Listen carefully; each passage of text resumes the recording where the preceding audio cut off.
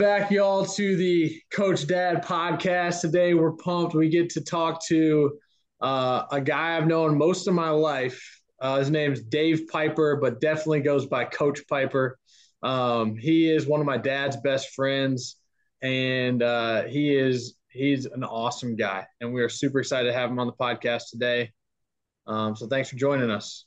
Hey, thanks so much. I really appreciate it, guys. Appreciate it. Coach, I gotta ask you before we get in, man. What kind of football player was Petey growing up? Did you have to toughen him up a little bit? I don't think he You knows. know, yeah, I only got to see a little bit because he was in between because we were moving right about the same time he was getting into those ages. So, but no, he was tough. He was good. Not only that, he's a center. So, he's smart. So we know that much about him. All I had going for me. No, he saw me a little bit as a little kid, playing front yard football with his boys because Yeah. Now, but how old are you now? 32. 32. So, yeah, Gibson's 30, almost 34 now. Yeah. So, yeah, that's great. Yeah, man. But yeah, we really appreciate you being here. Super excited to talk to you. We're excited to hear your story. Just would love to hear kind of a little bit of your background. Like, who are you? What fires you up? What's a little bit about your story growing up, your relationship with your family? Yeah, I would love to Yeah. hear that. Yeah, so my mom just texted me 5 minutes ago, landing in Scotland, and that's where they're from. So Oh, my wow. parents came from Scotland in the 50s, and we were first generation.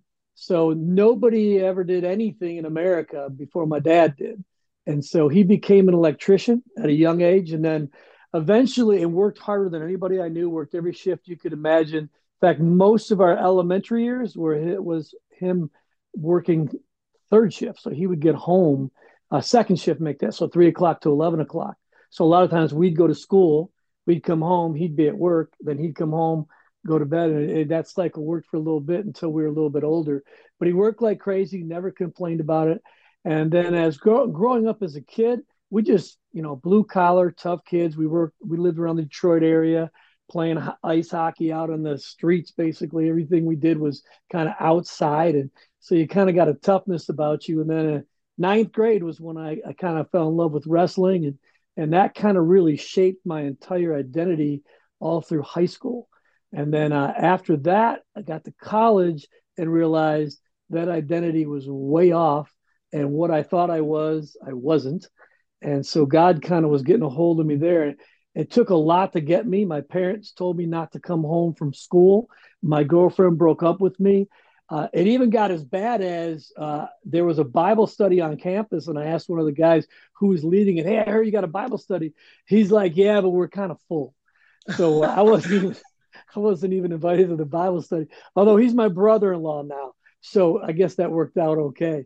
But That's that's when how I awesome. found Christ. Christ took everything away, and I remember just being in bed one night in the dorms, and then my roommate was half Vietnamese, half Chinese, hung around with all the Vietnamese kids. So I didn't understand what they were talking about most of the time. So I literally just said, "Okay, God, I'm done. You can have my whole life." And I kind of just started from scratch right then. Previous to that, I was all my accolades were about me, myself, and and I kind of helped start to frame what I was going to do, what I was going to be. That's awesome. And what's your family makeup besides you? So I've got two brothers, one older, one younger. So I was the middle child, and then mom and dad, and uh, and that's kind of what was wild about our family. I was a real middle child, so I was out there going crazy most of the time, and my dad was the opposite. He was just like my oldest brother, kind of straight to the point, and let's do this way, this way, this way. But when I went off to college and then graduated and got my first job, teaching in a Christian school, making less than $10,000 a year. He said, Jeez. "Man, I would trade places with you anytime because you love what you do." So at that point in my life, having my dad say, "Hey, what you're doing," and my dad's job, and at that point he was plant manager at Twinsburg Stamping Plant, and you know where that huge Chrysler stamping Oh plant yeah. was. He was in charge of that thing. For him to say that to me at that time in my life was just magic. Because then I was like, nobody else knows to tell me anything. I'm just gonna just go get it now.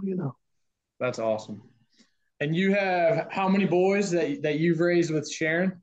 Yeah, so we have four boys. Now they're 26 to 33.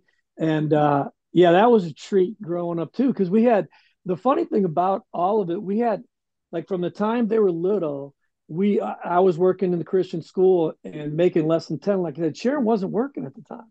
She was babysitting. And so we were using the babysitting money plus the Christian school money to have kind of make ends meet. And we did that. But what ended up happening was she then became a director of a preschool, and the kids went there. So she babysat them with other kids. Then she was director of the preschool.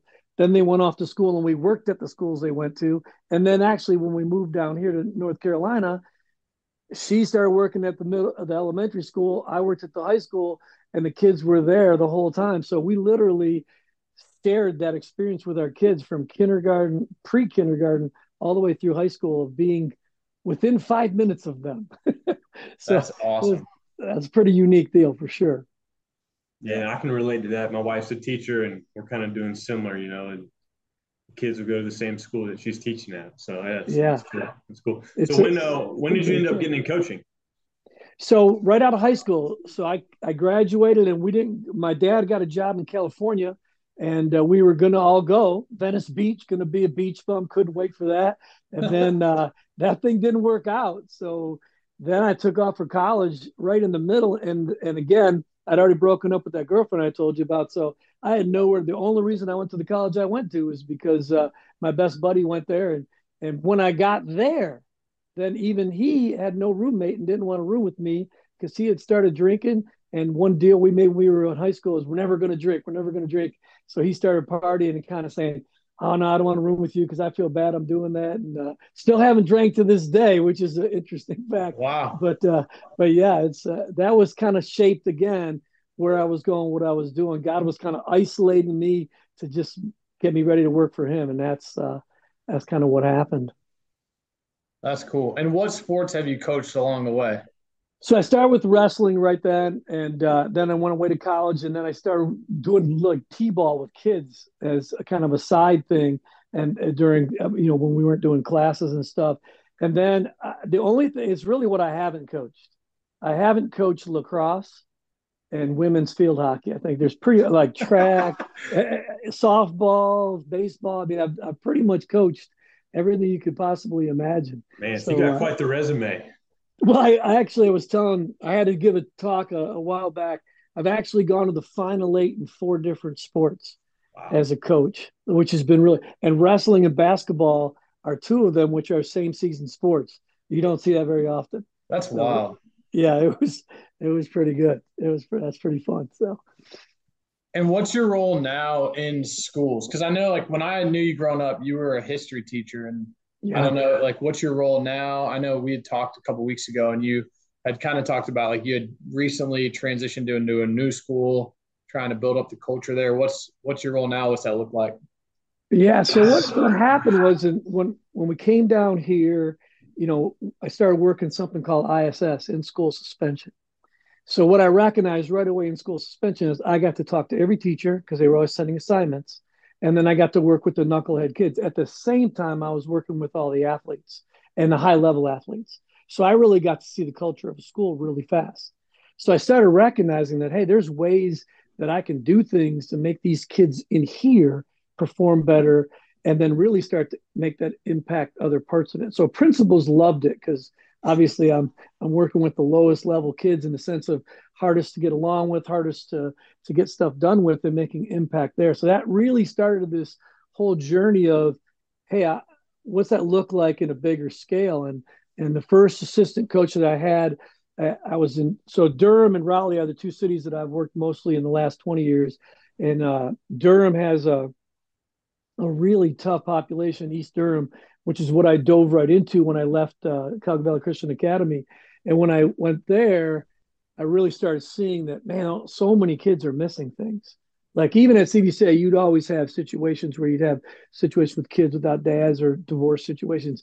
But here it was completely different. It was 7, 8 out of 10 kids without, you know, nuclear families. So that was really tough to even figure out, first of all, and then to try and impact it was even harder. But once I got with that assistant coach, he went on to become a principal.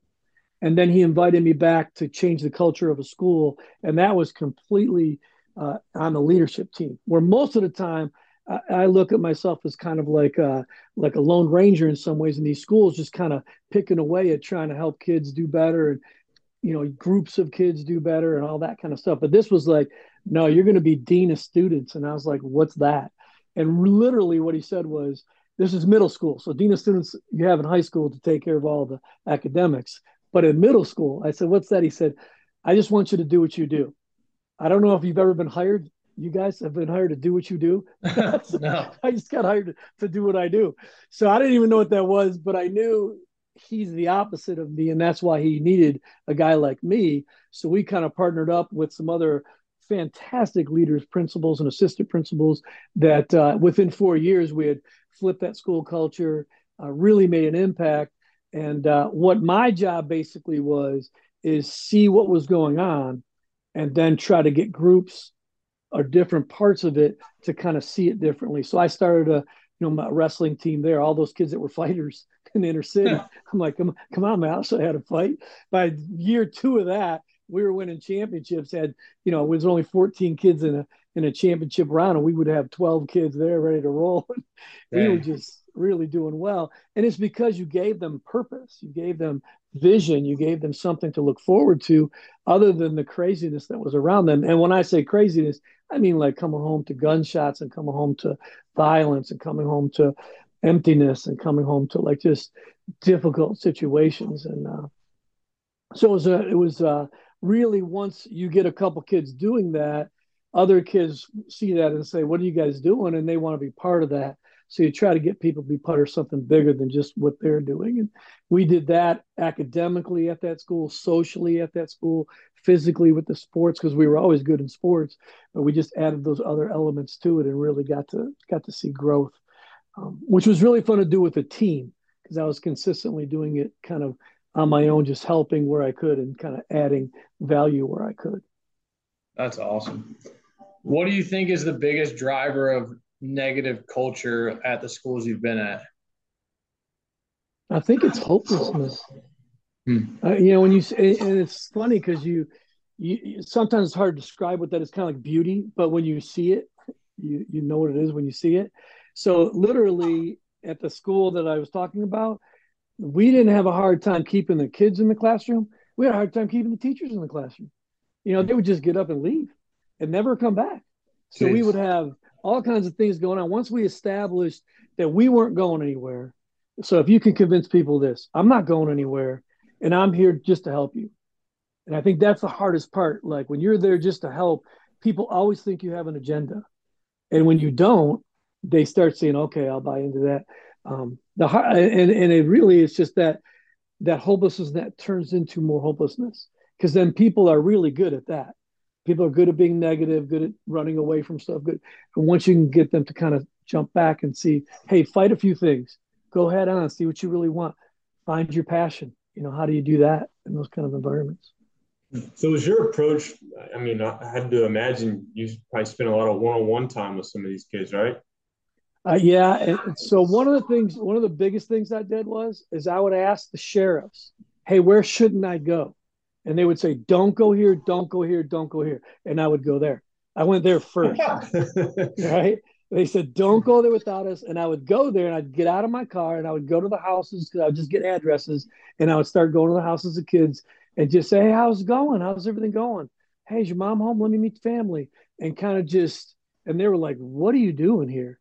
And once I went to where they were, then when they came back to school, they came to where I was.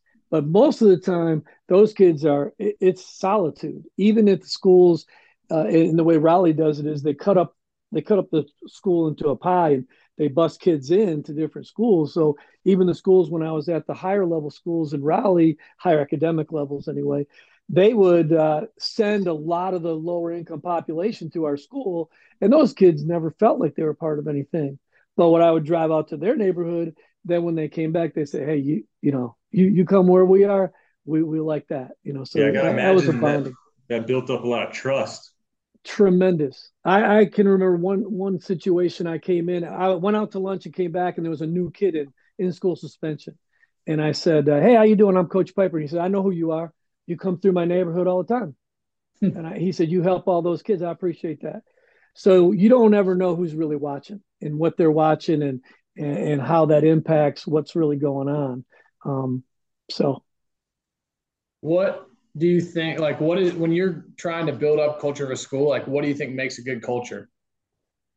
it's kind of when you're just starting, there has to be like a vision and a goal, and then you cannot relent from it. You can't go left, right. You have to just keep going, like no matter what. Like the new, like I left the one school, and we kind of all a bunch of the people there left, the leadership left and went to new places. And then when I went to the new school, I can remember I walked in, and it was probably maybe months after the first year, and this girl said, "Did you come here on purpose?" And that's when I knew, oh, this is going to be tricky. And I said, well, aren't you like the captain of the cheer team? I hate the cheer team. I hate this school. I don't know anything about it. And I'm like, well, then you'll never understand what I'm trying to do. And at that point, I knew I needed more people. That was the hardest one because I was like, because I went there to be with another coach who then they released.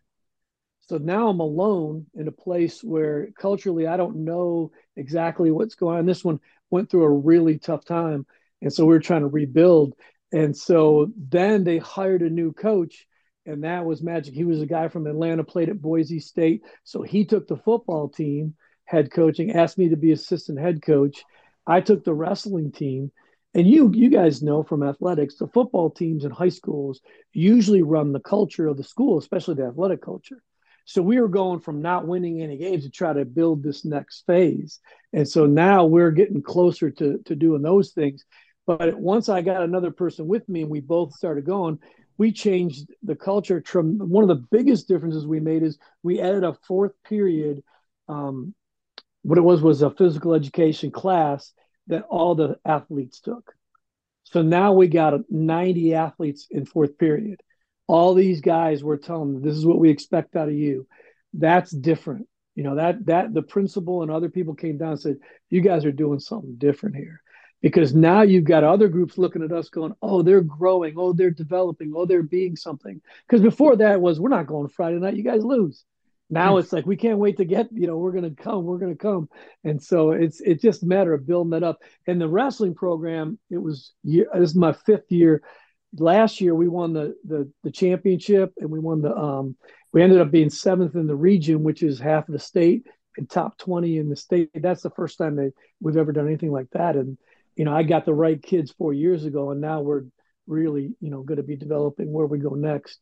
But you got to win too, to be honest. Yeah. And the wins don't always have to be on the field, but you got to win somewhere where kids are behaving differently. And then that momentum, that wave starts to switch. And then people want to be part of you because you attach with some kind of identity, and they say, I want to be part of that. That's a cool thing. So that's awesome. I know, like, over the years, you've coached so many different teams and interacted with tons of different kids, probably hundreds of thousands of kids at this point. What impact, I know you kind of touched on this a little bit earlier, have you seen on the kids that don't have a dad around or have a dad that's absent? And because as a coach, maybe as an in-school suspension teacher, as a teacher, you're kind of stepping into that father role, at least for maybe it's just an hour of the day, or it might be like you're really becoming like a second father to them or the only father to them.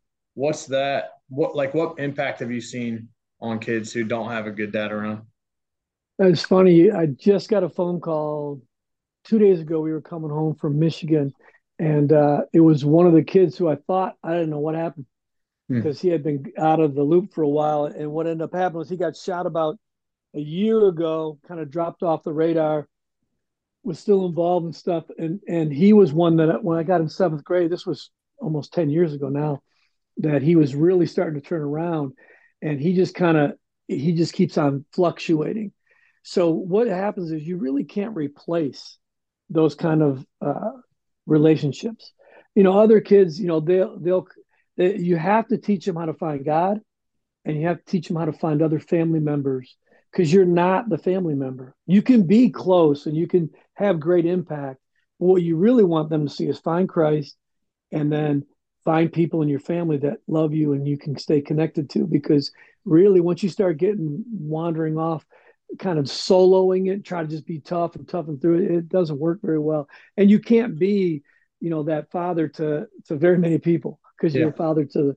But I think the key thing again is being consistent, staying around, teaching them what good looks like, what are good things, how to have value, that value that Christ gives you. Like, God made you. That's, I always taught them that, even in public school. And I didn't get a lot of kickback because I would be doing things that were helping these kids.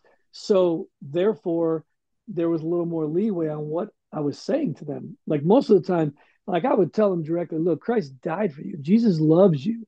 Because where else are they going to hear it? And when else are they going to hear it? And I was willing to put other things on the line to give that opportunity. So, we would have kind of pseudo Bible studies, and I would teach them biblical principles and tell them how much God loved them. And of course, I'm going out with these kids, like you said earlier, one on one all the time. A lot of one on ones, and because that's the way you make the real impact. And just let them know they're loved, and you can teach them they're loved at a higher level. When you're not there, they will keep searching for that. And God is obviously completely in charge of how he brings them to him. But I would always try to just keep giving the opportunity. And again, once you do that a couple of times, people believe in what you're trying to do, and they'll back you, and the other people in the community. I always try to be part of the community that I was going to, knowing that I may not be there all the time, because now it's like 4 schools that I've been to, so you can't be everywhere all the time, plus my own 4 kids who are and grandkids now that are all part of that equation. So I think just being consistent, giving them hope, letting them know that God has a future for them, Jeremiah 21, 29, 11, just letting them know that they have that, I think, is the key thing. Cool. Yeah, I mean, it sounds like, what you're doing in these schools, we can do the same thing in our own houses. So talk to us a little bit about building a culture within your own home. Yeah, and I think the most important part there is I never lost the identity of my family through this. And one of the ways I can remember, kind of a sidelight, but I came home one time and I was talking about something I wanted to do in life and something to be, and something I said to Sharon, man, it just like feels like my dream's not coming true. And she said, we're your dream. And I remember that so poignantly, because it was like, you can get real distracted in helping others and being good at what you do and developing yourself into something in a community or in a business. But when you lose the dream of your family, you've lost everything. And I've gone through that with a bunch of friends and family, and it's no fun. So I think the culture that you identify with in your family and the culture you build in your family, that's why you can go out and do more. You can't do more if you can't take care of your own family. Mm. And that's where a lot of people think, because they go do something, people should listen to them. Now they're looking at what you've done and what impact you've made in your own family. So that's one of the most important things. So when my kids were growing and we got into high school years, then instead of just going to those other kids' houses, I'd bring them to our house for Bible studies, or I would go to Chick-fil-A and have a group thing, and always be around their friends who weren't always the best examples, to try to teach them, here's how to be a great example. That kicked back to me a couple of years ago when a couple of the boys said, yeah, one of the things we appreciated is you loved our friends even when they were the goofballs. Even though we aren't hanging around with those kind of kids anymore, you allowed them to be part of our lives. And I think that's the biggest thing. You got to have fun in your family. You got to develop a sense of who you are. I remember when the kids got a little bit old enough to know better, we would say to them, hey, don't forget you're a piper. When you walked out the door, don't forget you're a piper. So you have to identify and then say, this is what we are. This is our core. No whining, no complaining, no excuses. All the little cliches you get and all that. But you just got to stick with that. And then I think addressing your wife, especially as men, addressing your wives as the most cherished, honored, important thing in your life will be the number one example to a young man. He will watch that and watch that and watch that. And when you slip up, he'll watch. And one of the most fun, Sharon and I have so much fun. And so we've always had fun with the kids, and been able to bring them into all of our parts of our lives. Now it's coming back full circle where they want us around all the time.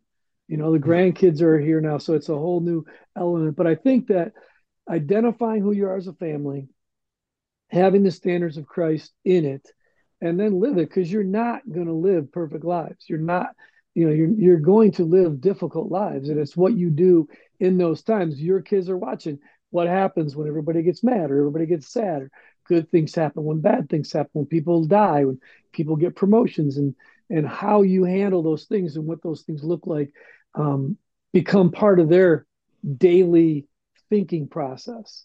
So I think that's the key thing, is giving them those elements and just staying with them again. I will agree that you are fun. I remember this is a side note, but my favorite memory of you, I was probably 6 years old. We were sitting on the front porch at my house in Ohio, and there was a daddy long leg crawling across the porch. And I was like, man, look at that daddy long leg. And you said, want me to eat it? And I said, yes. And you ate it. And I told that story to all my friends for probably 3 years. And your man was like, he's crazy, but I love him. And I was like, man, I want to be that guy one day. Yeah. He's freaking awesome. I was notorious for doing crazy things. Eating crazy things was always one of them for sure. We got Petey last summer. He had a bet with my 7-year-old son at the time, and he lost. And Petey hates mayonnaise, so he had to eat like a huge spoonful of mayonnaise, and it was. I would rather eat a daddy long leg. I was gagging the whole time. It was hilarious. That's my Mason. Mason's he hates mayonnaise. I had to do the same thing. I knew I liked Mason. That's my boy. Well, it's fun. It's funny because you brought up your family. So Dirk, your dad and I became really close friends, obviously, and we had a group of guys that we were close with. And Dirk and I played sports in the Christian church, at our church, the chapel. But we also played football outside of that. We played flag football together. And it was you got to be warriors. This was full contact, former pro and college guys. Everyone was playing, and we would absolutely not give that. That just we were warriors. And then after the game was over, that's when they saw the difference, because our wives and kids would be there. We wouldn't go out to the bar and hang out and drink with them and get drunk. We would be different. But not on the field. When we were allowed to cross the line and be warriors, we loved it. And then when you cross back over, you kind of saw, oh no, that's in the context of this. So as men, I think Jordan Peterson always says it, you got to be absolute monsters, but then know how to control that. Because there are times we have to step up as men to be protectors, to be the warriors in the family that need to be there, and take care of our kids that right way. So, but that was always fun with Dirk. We had great times like that. That's awesome. I love that. Something that you were hitting on earlier that I think really interests me. This is something that my wife and I talk about. I think my parents did a pretty good job of it. Was I felt like our house was kind of like a beacon to like bring people in and then go out from. It was always like, no, I'm not gonna let you go hang out at that kid's house, but he is welcome here anytime. Like I think I have a vision for that. Like I would love for like our kids, whoever their friends are, like maybe they'll choose great friends, maybe they won't, but I want our house to be a place that they feel comfortable at. Like, what does that look like for you guys as your kids grew up, bringing people into your home and making them or helping them experience Christ in your home? Like, what was kind of the thought behind that with you and Sharon, with the boys? So I think the most important part of that is your children, your boys especially, they need to see what a real man is. And so you can bring people in and not change who you are. And you don't have to do, you don't have to do all these manly things to be a great man. You have to do godlike things to be a great man. And then who gets the credit but God? So to do that, you have to take chances. You have to be willing to be vulnerable. I think vulnerability is the key thing, because a lot of those kids, the reason they aren't doing great is because of things that are going on in their lives.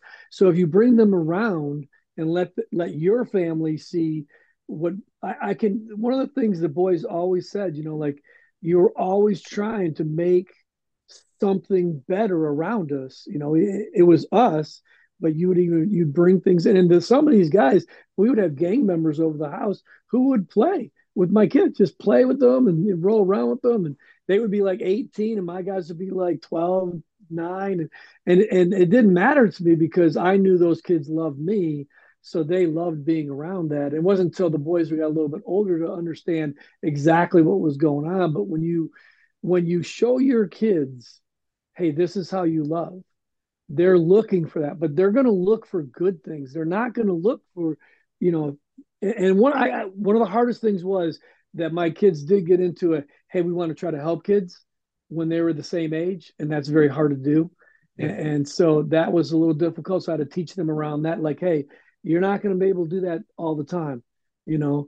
But I think the idea of just having God's love as a part of just natural, like just this is how we just do it. You know, we invite people in, we treat people a certain way all the time, no matter what, you know. And I think that develops this kind of vision in their hearts and minds that, oh, this is how you do that. One of the really fun things right now is, you know, our boys are 26 to 33. They're counting on each other. You know, you have 4 boys, all different personalities, all different kind of things, and they go to each other all the time. And that's huge for us because we trained them up and now they're helping each other grow. No, all the boys now are kind of like going through huge stages in their life. They've got, Gibson just got his first high school varsity men's coaching position. That just happened like a few weeks ago. Cody just bought his house today. Sold, showed us a sold sign. They're standing by there. Brock is back coaching with me at the high school, and then Mason's doing Mason, which is TikToking it and teaching and having a blast doing his thing. But they're all growing and they're all doing things. They're like Mason and Brock are just in Pennsylvania together with Brock's wife's family, hanging out. They just the grandkids are over Gibson's house because the other ones had a sign on the house. So they've really gotten connected with each other, and that's honestly the most fun. Sometimes we feel like we're left out, but it's because we've trained them so well to love each other. Like, hey, we'll come over too. Can we go?